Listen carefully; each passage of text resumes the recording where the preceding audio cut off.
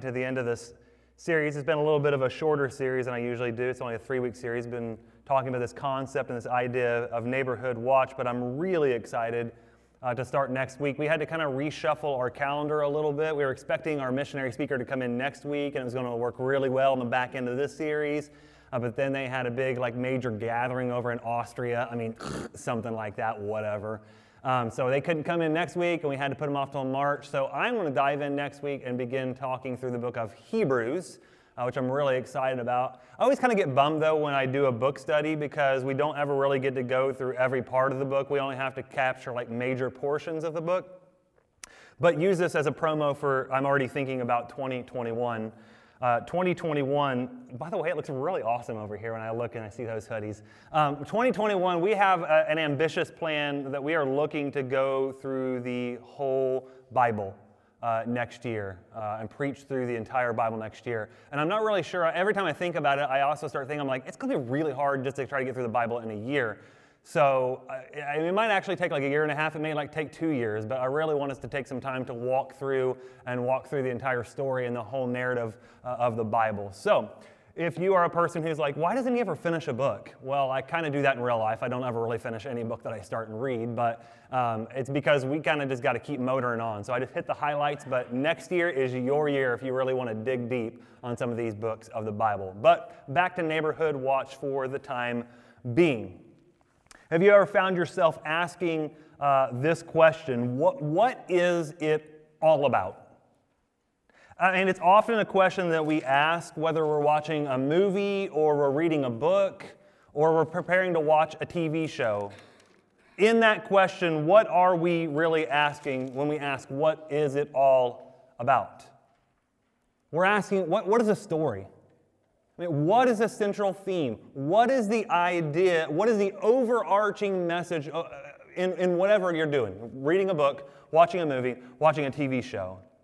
We know there is not much point in watching a show. There's not much point in reading a book if there is not some coherent thought or there is not some coherent thread that weaves together the story the author or the director is trying to tell us.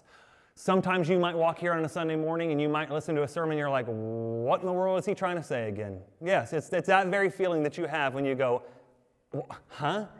What was that all about? We've all read stories. We've watched one too many movies when we get to the end of it, and we do that. We say, what was that all about? What did I just give my last hour and a half or 2 hours to doing?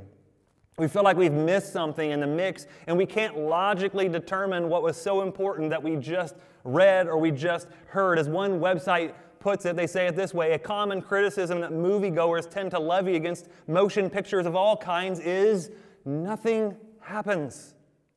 This, of course, is a phrase usually employed to denote the movie was either boring or that there was little action or that there was little dialogue to speak of or that the narrative didn't go in the direction that they expected. And it was that last line that really kind of caught me for where we're going this morning, what we're talking about. That's oftentimes how we live life, don't we? That ho-hum, nothing's going on, nothing's happening, my life's just boring, I'm just standing here doing nothing. But oftentimes, I think it's what that last line says, that the story doesn't go in the direction that you expect it to go. And so oftentimes, because the story doesn't go in the direction that you expect it to go, that's why you sit there and think, what am I doing? What's going on in my life? Where am I going in my life? Now, this is one thing when it deals with books or it deals with movies or it deals with any other media, but it is a big-time problem, guys, when it deals with God's Word. And the truth is, and I can't tell you how many people I've heard say this, a wide number of people. And if you're here this morning and this is true of you, don't be like, ooh, shame. No, I'm not shaming anybody. But more than likely, probably some of you feel this way, that when you read Scripture, it feels like an exercise in futility because as you're reading through Scripture, you often say the same thing that we would when we read a book or we watch a movie. What's the point? What's the big story here? What's the story that's going on? Can I at least get some head nods on that one? That there are sometimes you read the Bible and you're like, I got nothing. What is going on here? And sometimes you get really dedicated and you'll read the Bible for months and you're like, I'm so confused. Like, what's the story that's happening here? There's like all kinds of stuff going on, and I can't get through to see the really big story in all of it.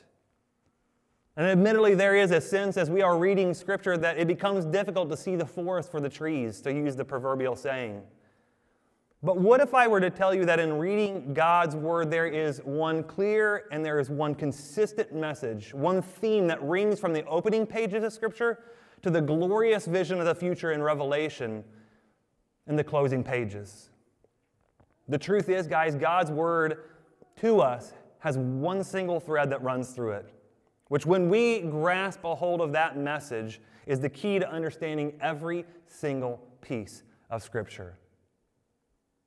I mean, think of it this way. If I were to ask you, and I'd be interested, I want to hear some thoughts on this, what the central theme or message of the Bible is, what would you say? What is the central theme of the Bible? A central message? Somebody just... Jesus. Hey, you know what, buddy? You picked a good one to go with. You just can't go wrong when you say Jesus, right? Jesus is a central theme, a central message of the Bible. Anybody else have anything they'd like to throw out? There probably aren't any wrong answers, by the way, so just go for it. What? Love. Love is a good one, right? It's a good theme that is captured all throughout the Bible. Anybody else? Like this side want to play in the game? Redemption. Do what? Redemption. Okay, redemption. I honestly thought she said, we're dummies. I was like, well, I mean, that one is there, right? We kind of are dummies. Redemption, though, is a much better word. I like that one.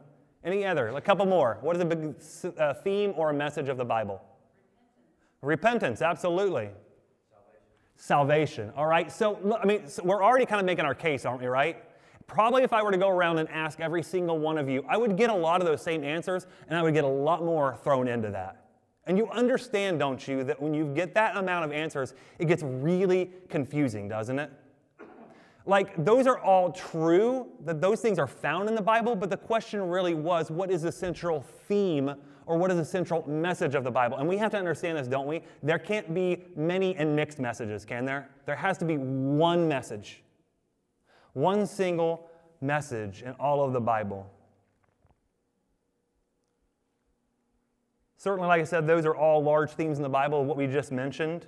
How could we deny that every person, moment, symbol, sign, and story ultimately point to the revealing of Jesus to a watching and waiting world? Good job, Luke. Way to go on that one, by the way. All right.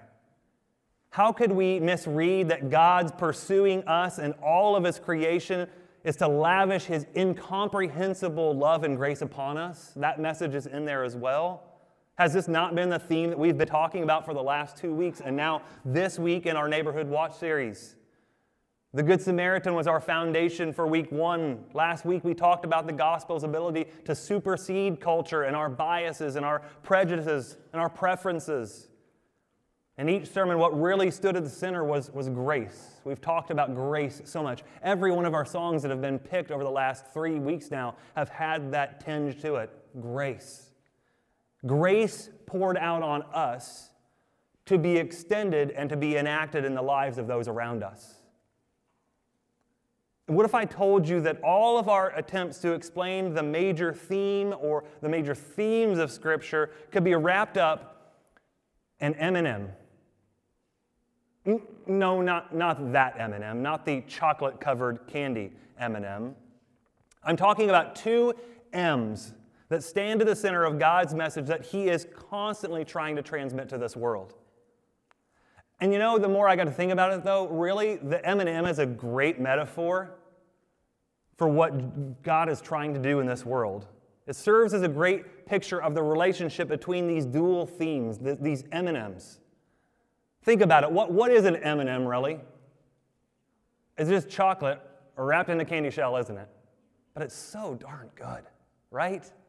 It's just simple. It's a simple little candy.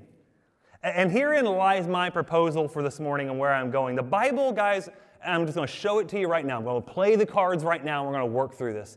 The Bible really rests on 2 things. 2 things alone. Messiah and mission. Jesus and God's mission for this world. Every single thing, love, grace, redemption, salvation, repentance, name every single thing that you could think of, Every one of those flow from Jesus and God's mission for this world. That's it. Simple as it could be, all right? So maybe that helps you a little bit from now on if you go and you start reading Scripture and you're like, where am I at again? How do I get my bearings? What in the world could that story be saying about either A, Jesus, or God's mission for this world? That kind of helps you to get back on to track a little bit. In a crude way, it's really the concept of an M&M, the wonderful news of the gospel that God is on mission and we are sent on mission, wrapped up in the living embodiment of the gospel, Jesus Christ himself. Now, the illustration and the metaphor of the M&M breaks down, obviously, at some point, but my theory and my discovery is that the key which unlocks so much of what confuses us about God is this word, or the words that we're talking about this morning. And it really boils down to Christ and, again, God's mission in this world. Or to put it another way, if you will, the point of the story of the Bible and all of Scripture is the message that Christ has come to start, to send, and to sustain the message that God is a God of mission. Like, we're often tempted, guys, sometimes, and again, I wish I had time to really unpack this word mission, because often when we think about mission, what do we think of? We really often think about missions. And when we think about missions, what we really think about is people who go from, like, usually America to some other part of the world to spread the gospel. That's a fraction of what mission is all about. It's the tiniest speck of what missions is all about. It is an important part of what mission is all about, but it's not really the word that I'm using this morning. What I'm talking about when I talk about mission is I'm talking about God's mission, and that's very important. Because if we ever have anything in our mind that we have some sort of a mission or that we're inventing some kind of a mission, we're off base already. It is only and it is ever God's mission. God is a God of mission. And again, we're tempted to read Scripture from the standpoint of trying to read mission, or better yet, missions, into God's Word. We're trying to find some biblical precedent for mission, when what we should really be discovering as we read Scripture is that Scripture is grounded in mission. A very specific mission. Again, I already said it, God's mission. As author Christopher Wright says in his book, The Mission of God, Unlocking the Bible's Grand Narrative, he says this: mission is a major key that unlocks the whole grand story of Scripture. The Bible doesn't just contain a number of texts or stories or characters that happen to provide the basis for mission, but the whole Bible, and this is a big phrase here, guys, this is a big idea. The whole Bible itself is a missional phenomenon. The writings that comprise our Bible are themselves the product of and the witness to the ultimate mission of God. Exhibit A was Jesus himself, was it not? Jesus didn't come to this earth to get glory. Jesus did not come to this earth to get and to bring attention to himself. But as he says in his own words, John chapter 14, he's talking to the disciples. And he says this in verses 6 through 9. Jesus told them, I am the way, I am the truth, I am the life. No one can come to the Father except through me. If you had really known me, now listen to this, guys. He's revealing a big thing here. If you had really known me, you would know who my Father is. And from now on, you do know him, and you have seen him. And in a typical disciple way, one of them pipes up and they say something really stupid. But we probably would have said the same thing. Philip said, Lord, show us the Father, and we will be satisfied. Jesus replied, have I been with you all this time, Philip, and yet you still don't know who I am? Anyone who has seen me has seen the Father. That was Jesus' point and his purpose on this earth. It wasn't to be like, hey, here I am, I'm Jesus, I can do all kinds of great and wonderful and cool things, miracles, signs, wonders. Everything that Jesus did, and if you really look at everything he did, all of it was meant to do what? Point straight back to God. Point straight back to the Father. This is who he is. This is who I'm trying to reveal God the Father to be. God in his whole essence, in his whole nature, I'm trying to reveal who he is. In short form, Jesus made it abundantly clear that he came to reveal the Father and, by extension, the Father's heart. And as I've already begun making the case for it, God's heart is set ablaze by mission. Not just any mission, but a mission with its end goal being people who would know him, turn to him, and be restored to him. A mission that involves his pursuing humanity at all costs. And surprisingly enough, guys, and here's really the thing that always trips me up and just wows me. It's a mission that he desires to include us in. You and me. Like me. He desires to include me in this massive mission. Is that not just mind-blowing to you? And here's the thing that we need to understand, and something I try to get across clearly all the time. We are not made to just come and to sit there Sunday after Sunday and be like, that was wonderful. Great job, God. And then go home and it doesn't affect our lives the other 6 days of the week. The point is that he has called us to a mission. He has included us in a mission, and he has sent us on mission, and we have to understand that, not just on Sunday mornings, but every single day of our lives. Jesus starts the mission, and he sets the mission in motion, but we need to understand, and we need to embrace that he has entrusted this mission to us. By definition, guys, if we are going to call ourselves a disciple of Jesus, it involves being sent. That we are going into every part of the world to carry out the mission that is revealed to us in Scripture. I probably don't need to read this Scripture to you, but I feel like that I do because it is so incredibly important. Matthew chapter 28, what does he say? Starting in verse 16.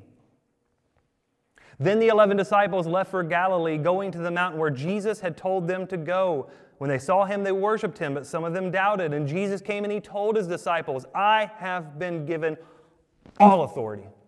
Now, there were points in Scripture and in the Gospels where Jesus clearly demonstrated that he had some level of authority over things. But here at the very end, before he ascends back into heaven, he tells the guys, I have authority over everything. Every molecule, every atom has to obey me. I've been given all of that authority, so therefore, you go, make disciples of all the nations, baptizing them in the name of the Father, the Son, and the Holy Spirit. Teach the new disciples to obey all the commands I have given you, and be sure of this. And this is very interesting, too, here at the end, because most of the time we would read this as not a command, but it actually is a command here at the end. It's the word, sometimes in other translations, it would be lo, or be sure of this. I am with you always, even to the end of the age. Isn't it very interesting that in just 4 short verses, there is a treasure trove of directives and truth that encompasses 3 S words that I just mentioned a little bit ago, and I really want you to kind of get these in your mind. Starts, sends, sustains. That's what Jesus does for us on our behalf. Verse 18, Jesus starts, and really the better word is what I would call is Jesus jump starts the mission of God, because please don't be fooled into thinking that Matthew 28, all of a sudden, everything's revealed by God. God's been doing this all throughout history. He's been doing this all throughout Scripture. Jesus just jump starts the mission here. I have been given all authority is what he says. It starts with me, he says. Everything rests on me is what Jesus says. Verse 19, Jesus sends, therefore, based on the authority, go, or more truthfully, actually the translation is, as you are going. Verse 20, Jesus also sustains this mission. I am with you always. And again, that's not the only time that shows up in Scripture. That shows up all over Scripture, where God says to his people, don't freak out, don't worry, just trust me, because guess what? I'll give you the best promise that I can give you. I am with you always. And just so we don't think this mission is isolated to one moment in time or to a group of people, a lot of people would say that, like, well, Ryan, like here in Matthew 28, he's really just talking to like 11 guys, so is he really talking to us? False. He's actually talking to probably about 511 people here at this end thing. We think that there's just 11 guys there. But it says in Scripture that Jesus was at one point seen by over 500 people. Many scholars believe with credibility, with great ideas and great minds, that this is the moment right here that 500 people see Jesus when he's giving them this commission. Let me take you on a quick journey through Scripture to prove the point that God's mission has been active from the opening pages of Scripture all the way to the end. Genesis 3:15. Genesis 3:15 is known as the Proto-Evangelion. It just simply means this, the first gospel. Gospel doesn't show up in the book of Matthew. The gospel is there from the very beginning. You remember Adam and Eve have sinned, all right? And God comes and he says, this is what's going to happen to you, serpent. I will cause hostility between you and the woman and between your offspring and her offspring. Continue on. And he will strike your head and you will strike his heel. Right there from point one, what is God telling Satan? You are toast. Now that took thousands of years to work that right there out in the coming of Jesus Christ. But already there, God is saying, I'm on a mission to set things right, to restore the order of all things. Genesis 12:3 is the story of Abraham and God coming to Abraham and he says, I will bless those who bless you. I will curse those who treat you with contempt. All the families on earth will be blessed through you. Abraham is to be a blessing to all nations.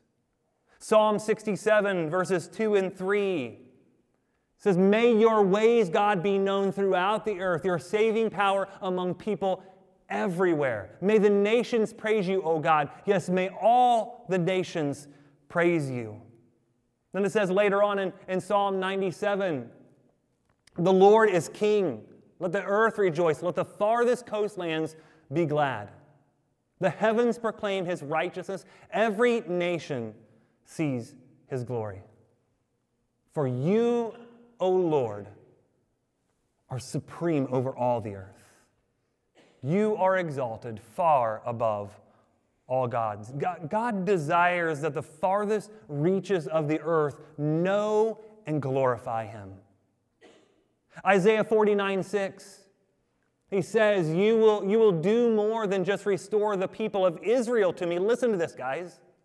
I will make you a light to the Gentiles, and you will bring my salvation to the ends of the earth. Does that sound a little familiar? It sounds a whole lot like Matthew 28, does it not? Matthew 28 is already there even before Isaiah, but especially in Isaiah 49:6. Israel is not enough for God. The territory must expand to include Gentiles. That actually there in Isaiah 49:6 is what Simeon quotes in Luke chapter 2 when he's holding Jesus in his arms in the temple. He quotes Isaiah 49:6. What does Jesus say in John chapter 10, verse 16? I have other sheep too that are not in this sheepfold. Like that is a really, really relevant verse to us sitting here this morning. There are other people that are waiting to sit here in these pews and to hear the Word of God and to be transformed in the Word of God. It's not just us. I have other sheep too, Jesus says, that are not in the sheepfold. I must bring them in. They will listen to my voice, and there will be one flock, and there will be one shepherd. This is fascinating to me. In John chapter 12, and this last one I'm going to read here of this kind of journey through Scripture, Jesus, even in predicting his death and anticipating his death, had a mission spirit to him. Listen to what he says when he's talking to the guys. And when I am lifted up, and he's talking about the cross, obviously here. When I am lifted up from the earth, I will draw everyone to myself. Guys, there is a mission thread that runs all throughout Scripture.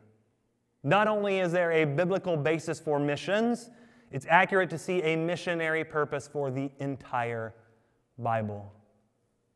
Scholar Ed Stetzer would say it this way: To understand the depth of our sentness, consider that the source of our identity is located in the sending nature of God.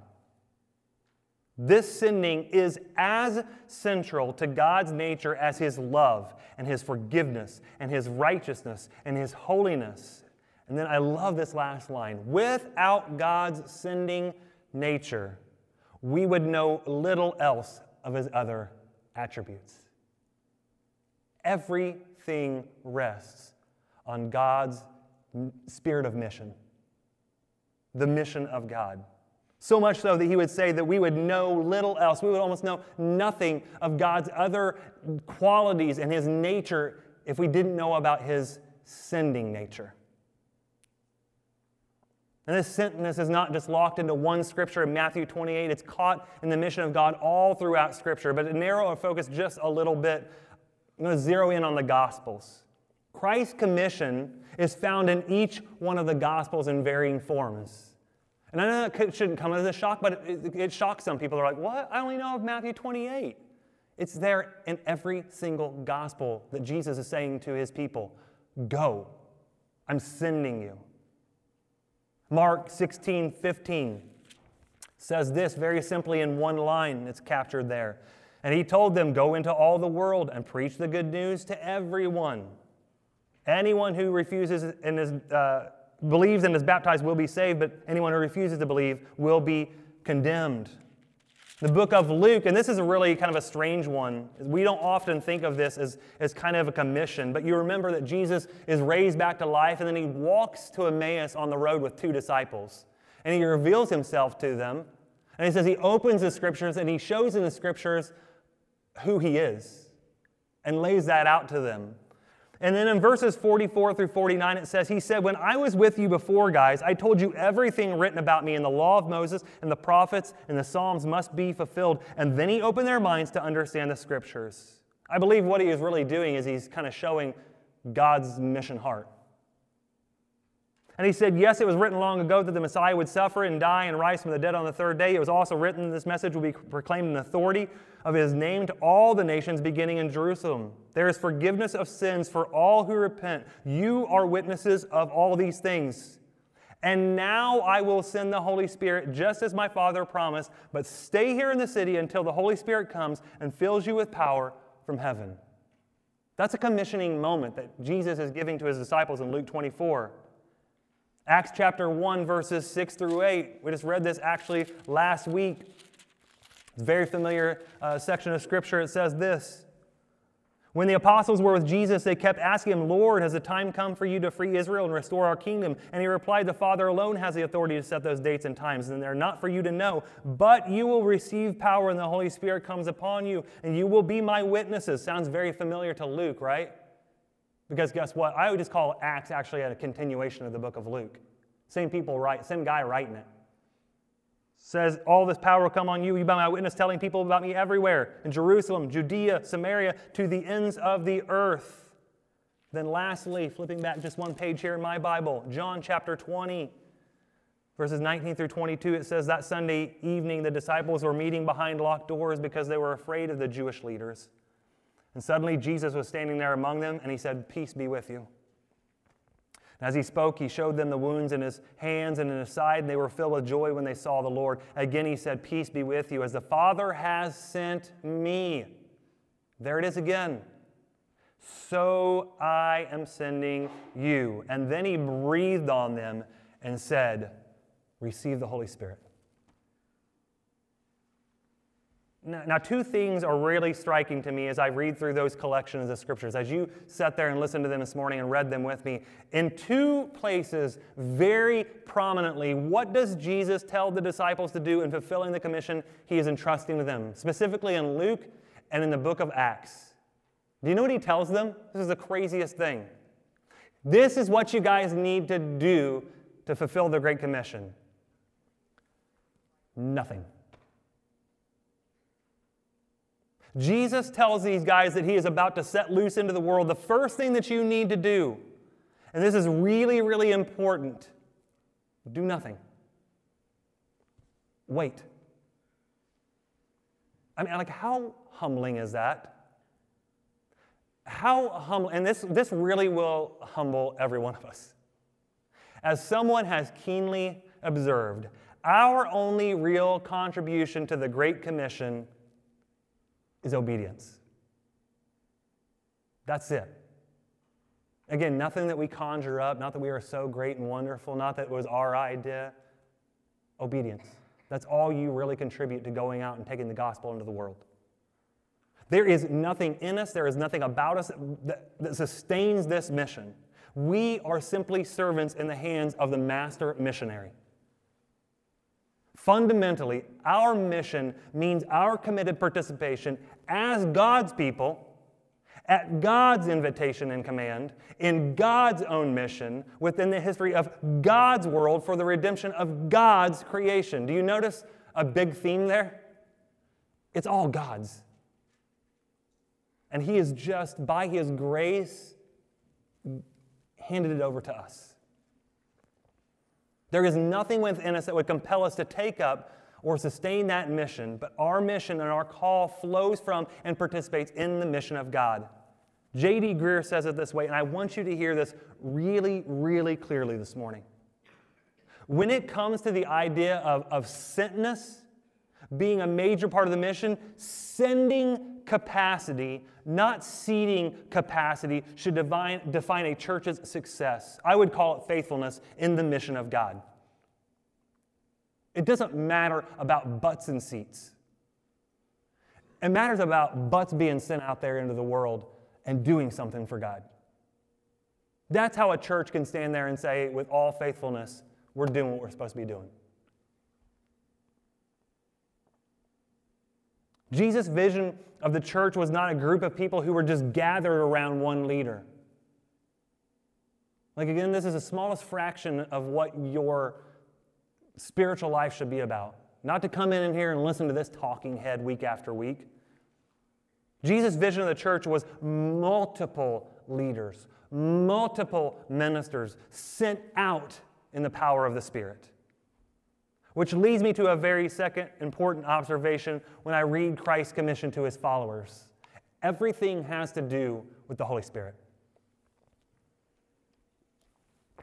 The importance of the Holy Spirit, guys, cannot be understated. It cannot be omitted. And I know when we start talking about Holy Spirit stuff, some people will be like, don't talk about that. Oh, don't do that. That freaks me out. I don't know what that Spirit's going to do. That's right, you don't. That's the beauty of it. It's no mistake that Christ's first step in commanding His disciples to fulfill the commission is already what I've said. Don't leave. Stay put. Just wait for the Father's promise. And then He says this, you will be baptized with the Holy Spirit. What is Jesus essentially saying as the fate and eternity of millions is on the brink? Hold up, boys. Just wait. Like, Jesus, that's not really a great command. Like, we're doing nothing. If that seems odd and it seems contradictory, look at it from another perspective. Why would Jesus tell the boys to hold off on doing what they were called to do? Because I think Jesus understood that there is a primary need that is often overlooked in taking the gospel and making disciples. It doesn't mean a shred if the Holy Spirit isn't at the center of our mission and our motives in that mission.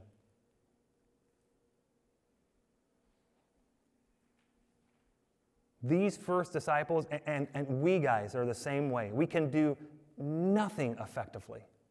We can do nothing that has any lasting fruit unless we do it in the power of the Holy Spirit.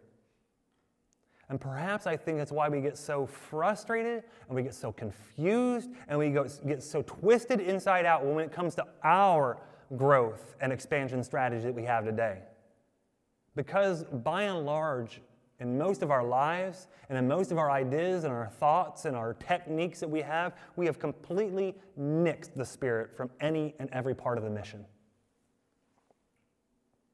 Acts especially reveals that the Holy Spirit is in the starring role. He guides. He speaks. He moves. The disciples are simply just trying to keep up in all this. At their best and at our best, guys, we're just simply conduits of the Spirit's power. At worst, guys, we're just obstructions. We're just obstacles. J.D. Greear has this really famous line that I always seem to come across, and it really strikes me at first, but then it makes sense if you really understand Scripture. Scripture makes it abundantly clear that the Spirit inside of us and empowering us is better than Jesus beside us. I know you hear that and you think, well, wait a minute, what? Look it up. Read Scripture. Every time. What does Jesus say to his disciples? It is better for you that I leave this earth, and what I will send in my place is going to be so much better. It is going to be the Holy Spirit. It's no question.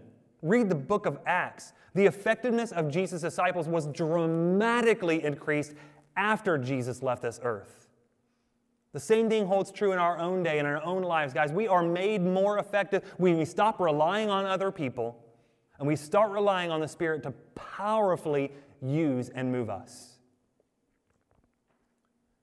I love the way that Martin Lloyd-Jones, old English preacher, put it about the Holy Spirit. He goes, those who have received the Holy Spirit are aware of a power dealing with them and working in them, a disturbance, something, someone interfering in their lives.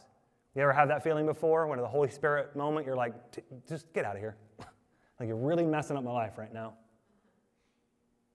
We are going along and suddenly we are arrested and we're pulled up and we find ourselves different. That is the beginning. That is what always happens when the Holy Ghost begins to work in a human being. There is a disturbance, an interruption to the normal, ordinary tenor of life. There is something different, an awareness of being dealt with. And he says, I cannot put it better. That is the essence of the Holy Spirit dealing with us. God's plan to glorify himself in the church never consisted of platforms. It never consisted of cutting-edge techniques or impressive buildings or technology. The gospel and the call to spread the gospel has always been couched in the need for our lives to be Spirit-filled and to pour it out for the sake of other people. And for them to be known by and to know Christ. Guys, there's nothing wrong with gifted speakers and buildings and technologies as tools, but they're just that. Nothing will replace the real power of the Holy Spirit in the church. Empowering and enlivening us and enlivening people to carry Jesus' life and his death and his resurrection to the innumerable lives that you'll touch on the time that we are given on this earth. As we are going, that's what Matthew 28 says, as we are going about our daily lives outside the bounds and the blessings of the church. And that is key. It's no coincidence that as Luke writes the book of Acts, he takes extra care to highlight that the advance of the gospel happens by ordinary people, in ordinary circumstances. Of all the miraculous moments of the book of Acts, there's approximately about 40 miraculous moments that we could chalk up to that. 39 of those 40 are experienced outside of the church gathering or outside of the official meeting. Do you know what that speaks to me and says to me? It speaks to the cultural reality that we're in today. That people, by and large, are not just wandering into the church today. People don't wake up on a Sunday morning and think to themselves, you know what? Nothing better to do with 2 hours of my life but to go to church and to listen to a guy on a stage talk. Which is to say, guys, that people are not being engaged by the gospel, and increasingly so in our post-Christian culture, they're going to have fewer and fewer opportunities to hear the gospel preached and spoken. I hear people all the time that say, now, come on, Ryan, you're telling me, like, even in Connersville, Indiana, that there are people who haven't heard the gospel? I firmly believe yes. It's mind-blowing to me that in 2020, we have people right here in our own backyard who still have not heard the gospel of Jesus Christ. So what in the world is the solution in this dire problem that we have today? Guys, people in our day will have to be reached outside the walls of the church. And that means individual believers, you, me, living filled with the Spirit more than ever. Do you know how the gospel spreads by and large? Gospel doesn't spread by one guy standing up here.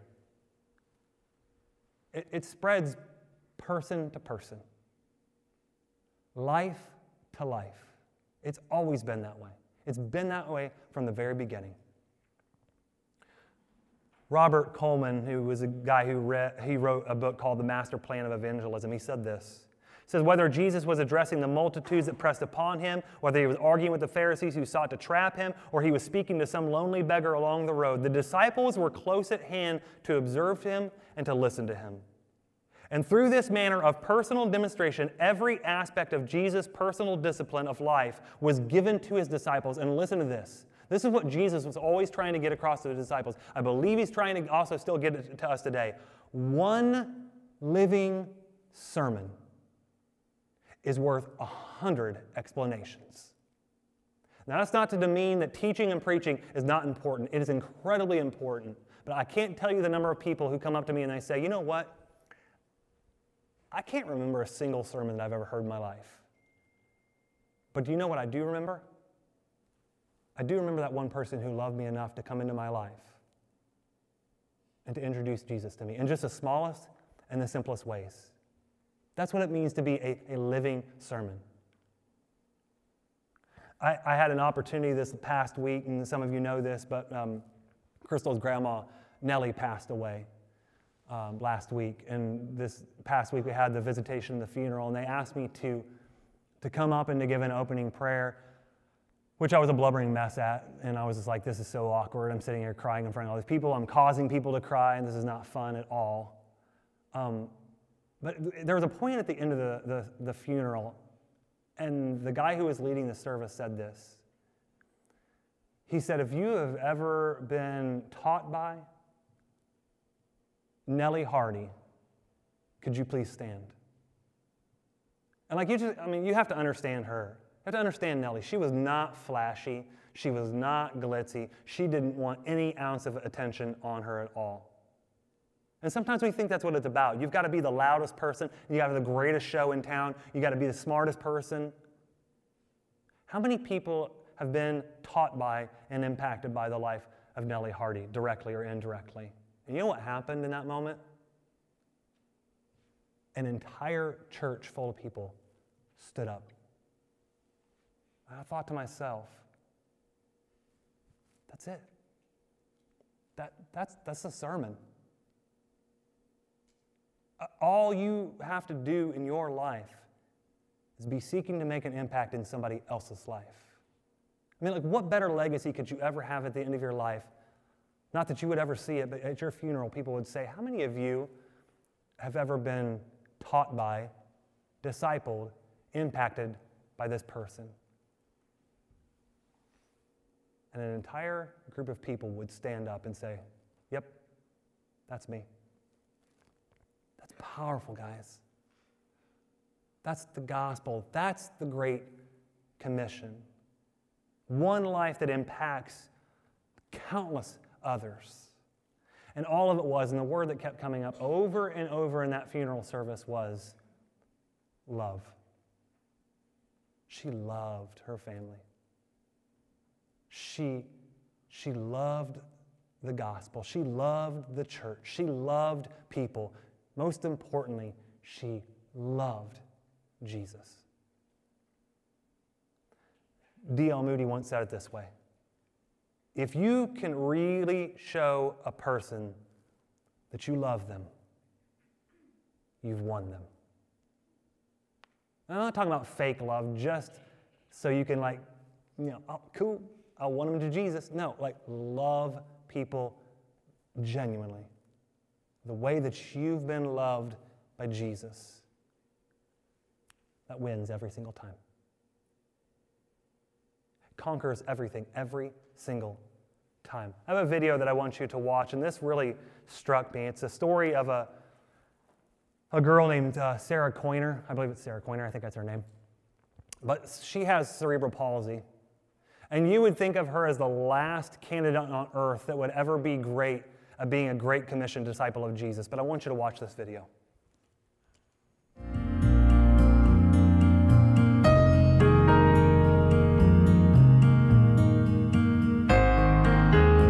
Sarah was born in April of 1976. At first, it wasn't obvious that she had any disabilities, but we found out when she was about a year old that she had cerebral palsy. As a disabled person, I don't get out of the house much, so my opportunities to share my faith are very limited. When I heard about Global Media Outreach at my church, I wanted to be a part of it. I knew that this would be a good opportunity for me. I've wanted to go on mission trips and things, but I feel like that's pretty impossible. And thus I felt unable to do part of what the Lord told us to do. For me, it's a quiet marvel. When we hear the Lord say, go into the world, and we want with all of our hearts to do that, and that but we realize, but I can't do that. That He says, oh, I have a way. I make a way. Working with Global Media Outreach allows me to share the knowledge and experience I have as a Christian. It also allows me to pray for different people all over the world. I hear from someone who has either just gotten saved or has rededicated his life to the Lord most every day. I've started writing someone lately who seems very interested in knowing more. By that, I think he's pretty hungry for the Lord. Getting a chance to see Sarah work as an online missionary was probably one of the most exciting and humbling experiences I've ever had. The things that she has to go through just to answer one email, it's amazing to me. But to see that she does it with such a willing spirit and a desire to reach the lost, she's doing what every Christian on the face of the earth should be doing, and that's sharing the good news of the gospel. She's being a witness for Jesus. She's taken what God's given her and said, let me use that to glorify Him. And so here she is, someone who can't even feed herself, giving out the bread of life to so many thousands of people. Through my work with GMO, I have seen that God can use me and anyone else He wants to further His kingdom. And I like being useful. As disabled as I am, sometimes it feels like all I do is have others do for me. I don't feel like I give much back. GMO is definitely a place I can give back to the Lord. It's awesome to me that He has called her and with the calling provided her the work. Using a computer is something most people can do. Email is kind of an equalizer for me. Working with GMO allows me to be in touch with new believers from every part of the world. My life may be very limited because of my disability, but through Global Media Outreach I can touch the world.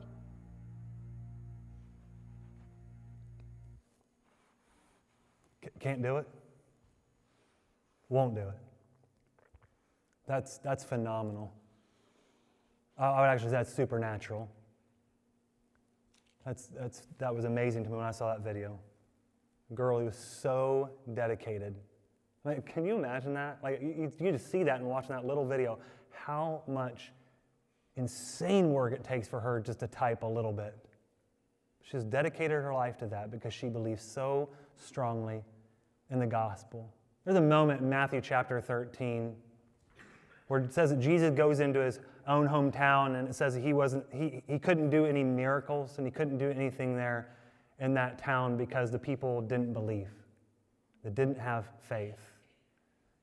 And I often believe in our day, is that the problem that we have with the Great Commission?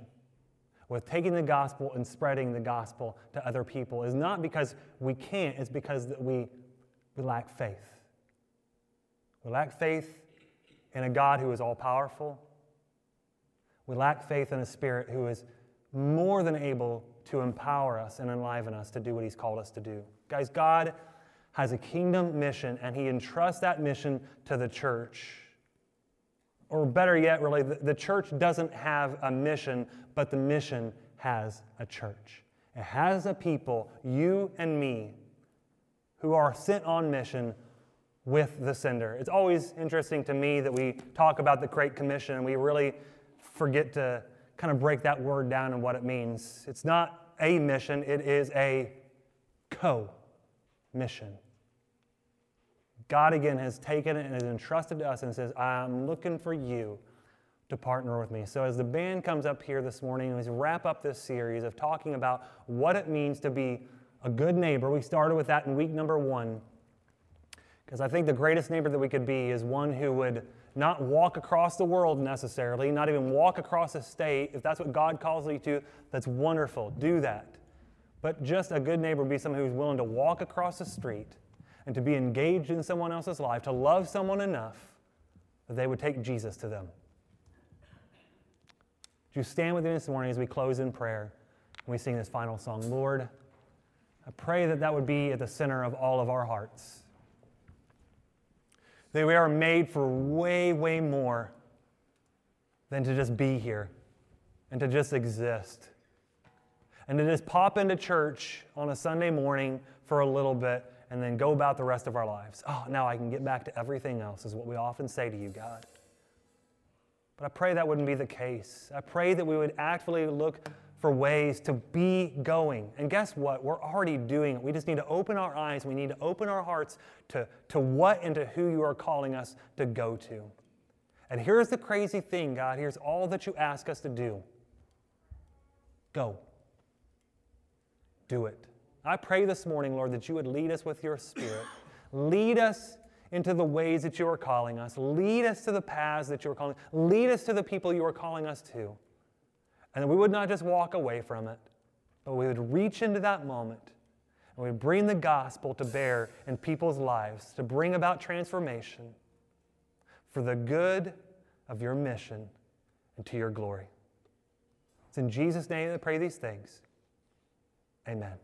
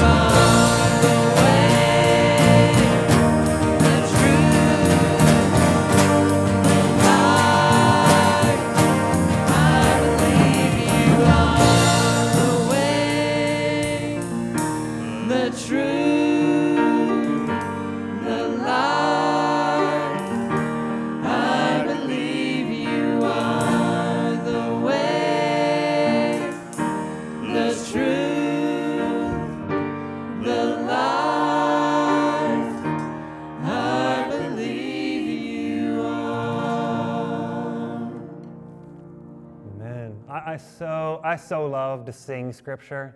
That's all that is. But you know what I love even more than singing Scripture? Living Scripture.